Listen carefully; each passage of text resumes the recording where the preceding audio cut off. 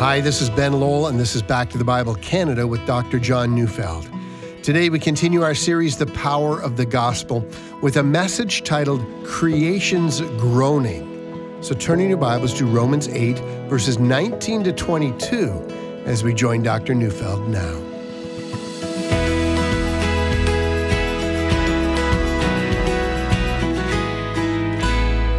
I wonder what you think about when I use the word groan. If I were to ask you to define or describe a groan, how would you do so? You might begin by talking about what it sounds like, a low growl emanating from the throat, or you might describe what gives rise to a groan, either physical pain or psychological despair. A groan is always a signal that something is wrong, things are not as they should be. I have heard sounds that rise from a human throat, for instance, after a loved one has passed away, that have amazed me, for I was not aware that humans could make these sounds. There is a depth of agony that we can sink to that leaves anyone listening shaken by what they hear. Romans 8 describes three groans. If you've been following this series, you might be tempted to describe Romans 7:24 as a groan. "O wretched man that I am, who will deliver me from this body of death?" If we use the word groan to describe that experience, it surely is an expression of anguish. Romans 8, however, uses the word groan on three occasions. Verse 22 describes the groans of nature, verse 23 describes the groans of believers, and verse 26 describes the groans of the Holy Spirit. For our purposes, I'll take one radio address to plumb all three of these groans, but for now, let's notice that the groaning that goes on in this chapter is not a despairing groan. What we hear are groans of distress, even groans of deep anguish, but the anguish is filled with hope, and in that we learn a lesson. It is possible to grieve ever so deeply, to feel pain ever so agonizingly, and yet never to lose hope. I picture Jesus at the tomb of Lazarus. Not only does he weep, but we're also told that he's deeply moved. The Greek word that was used there is a word that is very difficult to translate. It means to experience profound sorrow mixed with anger. And this is how Jesus reacted to the death of his dear friend, even though he was preparing to raise him from the dead. Think of groaning in that sense. Profound sorrow mixed with anger, and yet filled with inerasable hope. Is such a thing even possible? Well, yes, it is. And if we allow ourselves to consider the glory to be revealed, as Paul said in Romans 8:18, and yet we allow ourselves to look at the deep valley of the shadow of suffering and death that make up this world and our lives, that is precisely the reality we find ourselves in. But for today, we're not going to be looking at the reality in the lives of believers, but a reality in the created order. And so with Bible in hand, let's read Romans chapter 8, verses 19 to 22. "For the creation waits with eager longing for the revealing of the sons of God. For the creation was subjected to futility, not willingly, but because of him who subjected it, in hope that the creation itself will be set free from its bondage to corruption and obtain the freedom of the glory of the children of God. For we know that the whole creation has been groaning together in the pains of childbirth until now." Paul has, in Romans 8:18, been comparing the present sufferings with the future glory to be revealed, but now he moves from the experience of the believer to a reality that's found in the created order.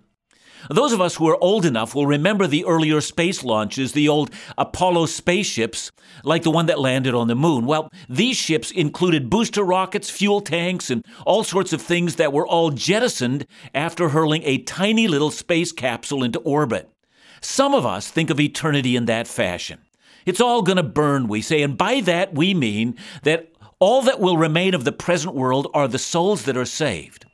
Now, just so that we understand, as important as souls are, that's not the biblical picture. God has a plan not just for the individual, he has an eternal plan for the entire creation. But before we go on, we have to ask, just what is Paul talking about when he mentions all creation? He can't mean angels because the good ones were not subjected to futility and the evil ones are not longing for the glorious future of God. Secondly, it can't include people.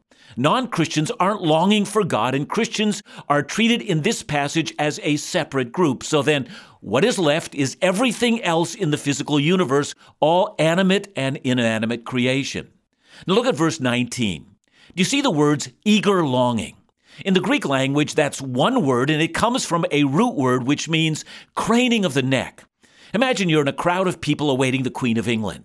If you're 5'9" like I am, you'll find there always is someone who's about 6'1" standing right in front of me. So what do? Well, you stand on your tiptoes and you lean to the right and to the left and you crane the neck. That means you're acting as if your neck could actually grow or become higher. Why? Because you want to see, that's why. You're anticipating, you're excited, and you're stretching your neck out as far as you can. And that's what creation is doing. It's craning its neck. It's longing for an event which is yet to come. Now, how can that be? Well, we have to understand this as a personification. Remember what Jesus said when the Pharisees were upset that his disciples were proclaiming him as the king. Luke 19:39-40 says, "And some of the Pharisees in the crowd said to him, 'Teacher, rebuke your disciples.' And he answered, 'I tell you, if these were silent, the very stones would cry out.'" In other words, creation must respond to the arrival of the Messiah. And if the children of God do not give voice, nevertheless, voice must be given to this moment, and creation stands ready. In telling of the future of this world, listen to Isaiah 55, verse 12. "For you shall go out in joy and be led forth in peace. The mountains and the hills before you shall break forth into singing, and all the trees of the field shall clap their hands." Now, I know that's all a personification, but Paul wants to say there is a longing in creation. In fact, all creation exists for a purpose. Its purpose is for the glory of God. But now here's the stunning part. Do you know what creation is straining its neck for? Well, you might say, I know it's straining its neck for the second coming of Jesus, but that's not what the text says. In fact, it says it's straining its neck for the revealing of the sons of God, or another way of saying it is this. All creation is straining its neck, waiting in anticipation for Christians to inherit the glory to come, the glory that is promised, that they will be elevated to rule and reign with Christ over the creation. Creation is waiting for its rightful ruler to come and to order its existence. It is breathlessly anticipating that moment. Now, before we move on, we need to consider a wider issue from the perspective of the entire New Testament. 2 Peter chapter 3, verse 7 teaches that the heavens and the earth that now exist are stored up for fire, being kept until the day of judgment and the destruction of the ungodly. And then, 3 verses later in 2 Peter 3, verse 10, Peter goes on to teach, "But the day of the Lord will come like a thief, and the heavens will pass away with a roar, and the heavenly bodies will be burned up and dissolved, and the earth and the works that are done in it will be exposed." And then again, 3 verses later, we read from verse 13, "But according to his promise, we are waiting for new heavens and a new earth in which righteousness dwells." Now, simply taken at face value, those verses seem to fit my Apollo rocket analogy. Everything is going to be jettisoned.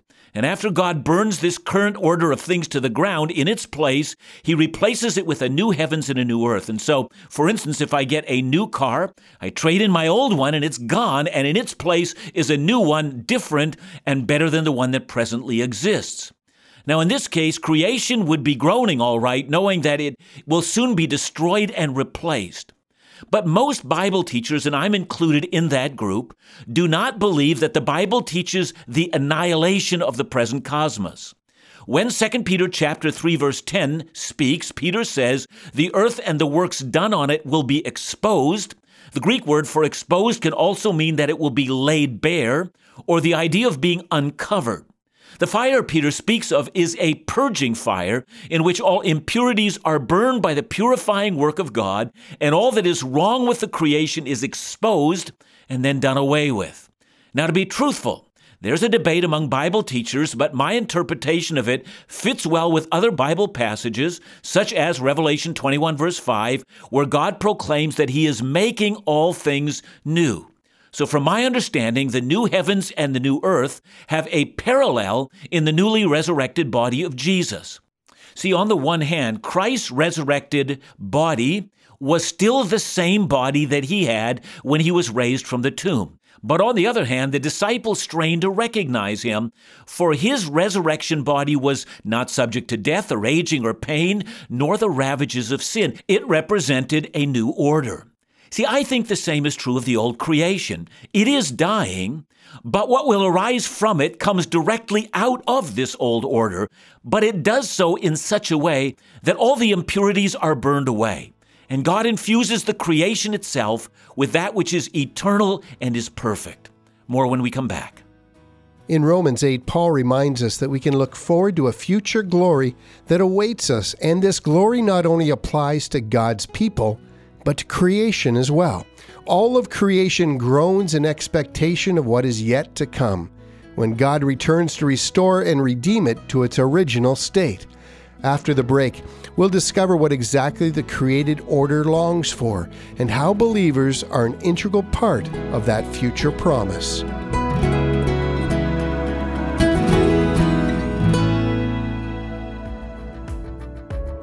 Back to the Bible Canada isn't just a ministry, but a community of like-minded followers of Jesus who have a passion to see God's Word faithfully taught across the nation.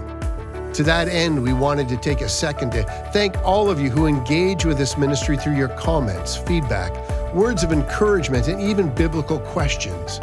It means so much when you take the time out of your busy days to share your thoughts. Your feedback helps us to grow, improve, and tailor our content to better serve you on your faith journey. It also helps get our programs in front of more eyes, allowing God's unfailing truths to speak into even more lives. So we encourage you to check out our YouTube and social media pages and to leave a comment or a question today. We thank you in advance. For more information or to bless the ministry with a gift, just visit backtothebible.ca or call us at 1-800-663-2425.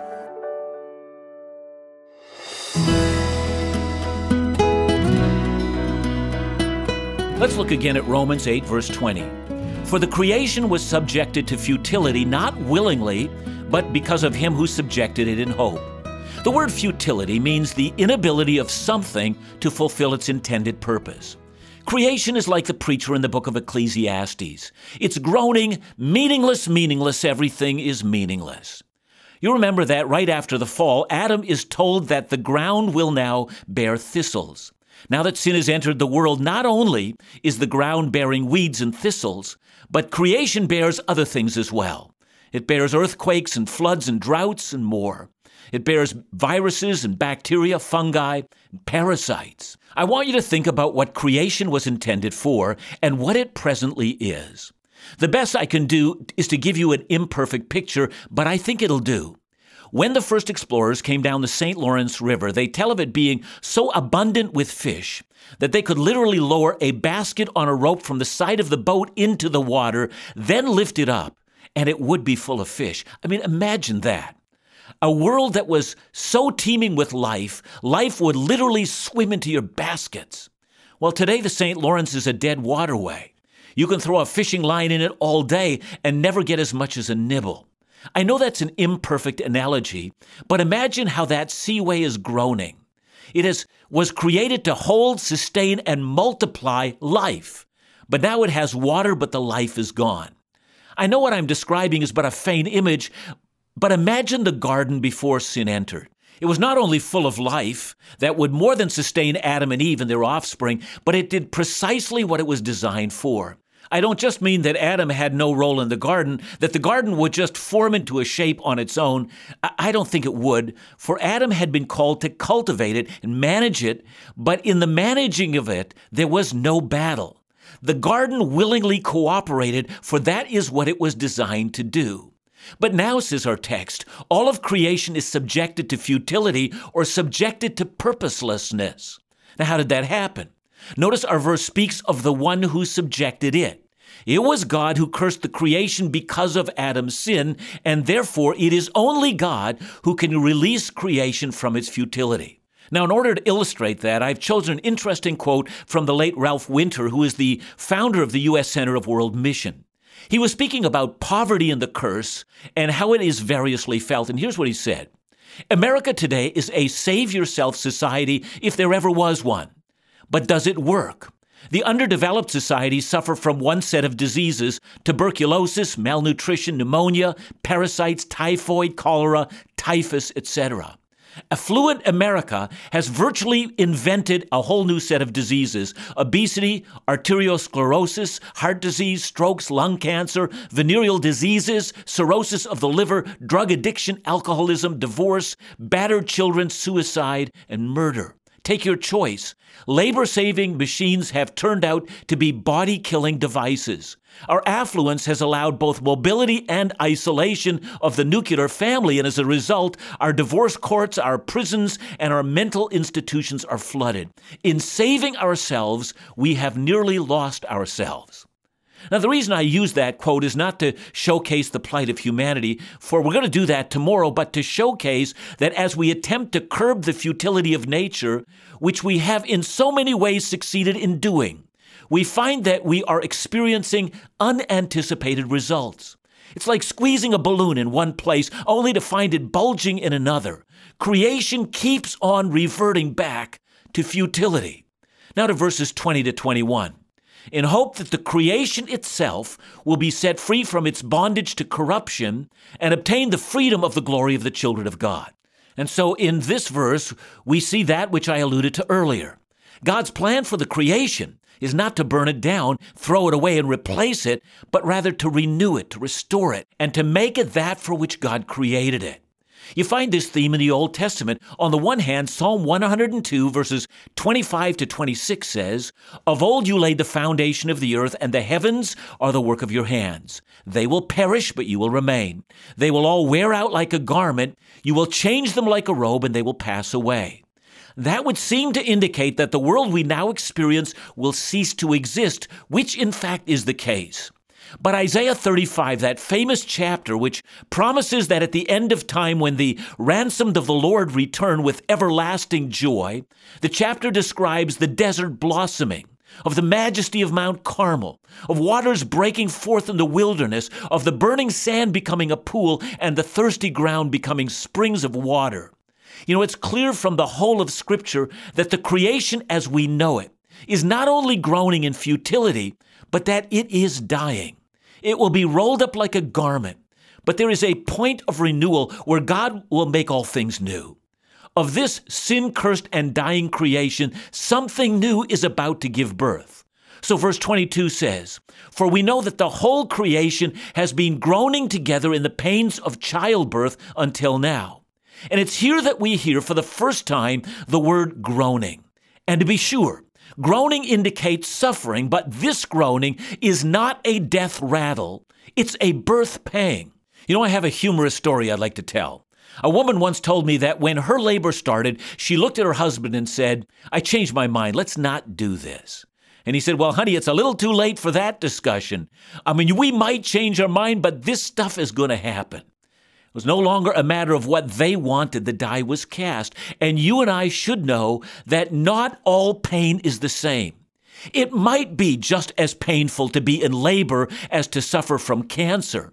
But how can you compare the two? And that's why believers simply can't be pessimistic. We may be overwhelmed at nature out of control, or about famine and starvation, or about wars, or about disease that devastates. But for those who believe, there is a vantage point that only we can have. And that's not the death rattle. That's the birth pang. And that brings me back to my image of the Apollo space capsules. They're not an analogy of what's to come. According to the Bible, our expectation is of a new heaven and a new earth. I love what William Hendrickson said of this matter. He said, "Not only will we be going to heaven, but heaven will, as it were, come down to us. That is, the conditions of perfection obtained in heaven will be found throughout God's gloriously rejuvenated universe." You know, sometimes believers ask the question, where will we live for eternity, on earth or in heaven? Well, in Revelation, John saw that the sea was gone. You know, in ancient days, the sea was an uncrossable barrier, but in his vision, the barrier between the dwelling place of God in heaven and the dwelling place of man on earth has been wiped away. The New Jerusalem came down to earth. Let's return to something I deliberately left unsaid earlier on. Verse 19 tells us that creation waits with eager longing for not its renewal or even the second coming of Jesus, which is surely the pivotal moment. But creation waits with eager longing for the revealing of the sons of God. The point from Romans 8 is that we are made heirs with God, called upon to rule and reign over His creation. Creation awaits to be made new, and in this renewed state, it awaits for the sons and daughters of God to rule it as it surrenders its will to those who rule. And that's what Paul's point is in this passage. We as Christians, born of the Spirit, may be fighting with our lower nature and fighting to progress in holiness, but we do not fight with sin as if to do so were our final and ultimate goal. Our goal is to rule and reign over the works of God's hands. Now, why are we saying all of this? It's because apart from faith, all suffering and all evil and all futility and all disappointment, all of that is meaningless and but a sign of death. But in Christ, our sufferings are not the final cries in an empty universe, but they are the prelude to joy, to life, to freedom and fulfillment. This is why we groan, and this is why creation groans. Thanks for your message today, John. One question that I have, and it really has to do with, in some respects, where there's a tension sometimes between Christians and environmentalists. But what do you think is our responsibility as Christians to the environment around us? From the book of Genesis, we read that Adam was given the role of caring for the earth. And unfortunately, it seems to me that we have allowed environmentalism to be something that's discussed only outside of Christian circles. We get this sense that we're concerned with the gospel and the saving news of Jesus, but with the care of the earth and the future of the earth, well, it's all going to burn, baby, anyway, so, what do we care? And I think a more thorough discussion of Scripture shows us that God has in mind a future for this earth and a future for our role as image bearers of God and as heirs also of creation. So I think that we need to open the door for a discussion to what role Christians should play in caring for the earth and the concerns that we have for a proper governance of the earth. Environmentalism, I want to argue, arises naturally out of the gospel. What a great study on why the creation groans.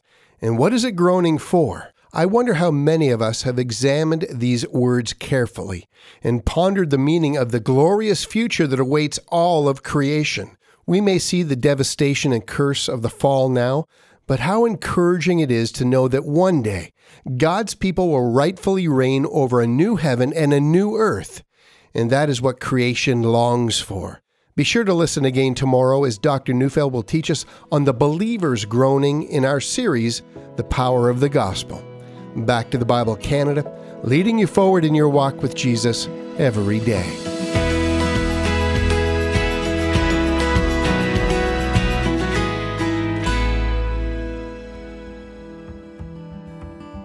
The definition of legacy, something that is passed on.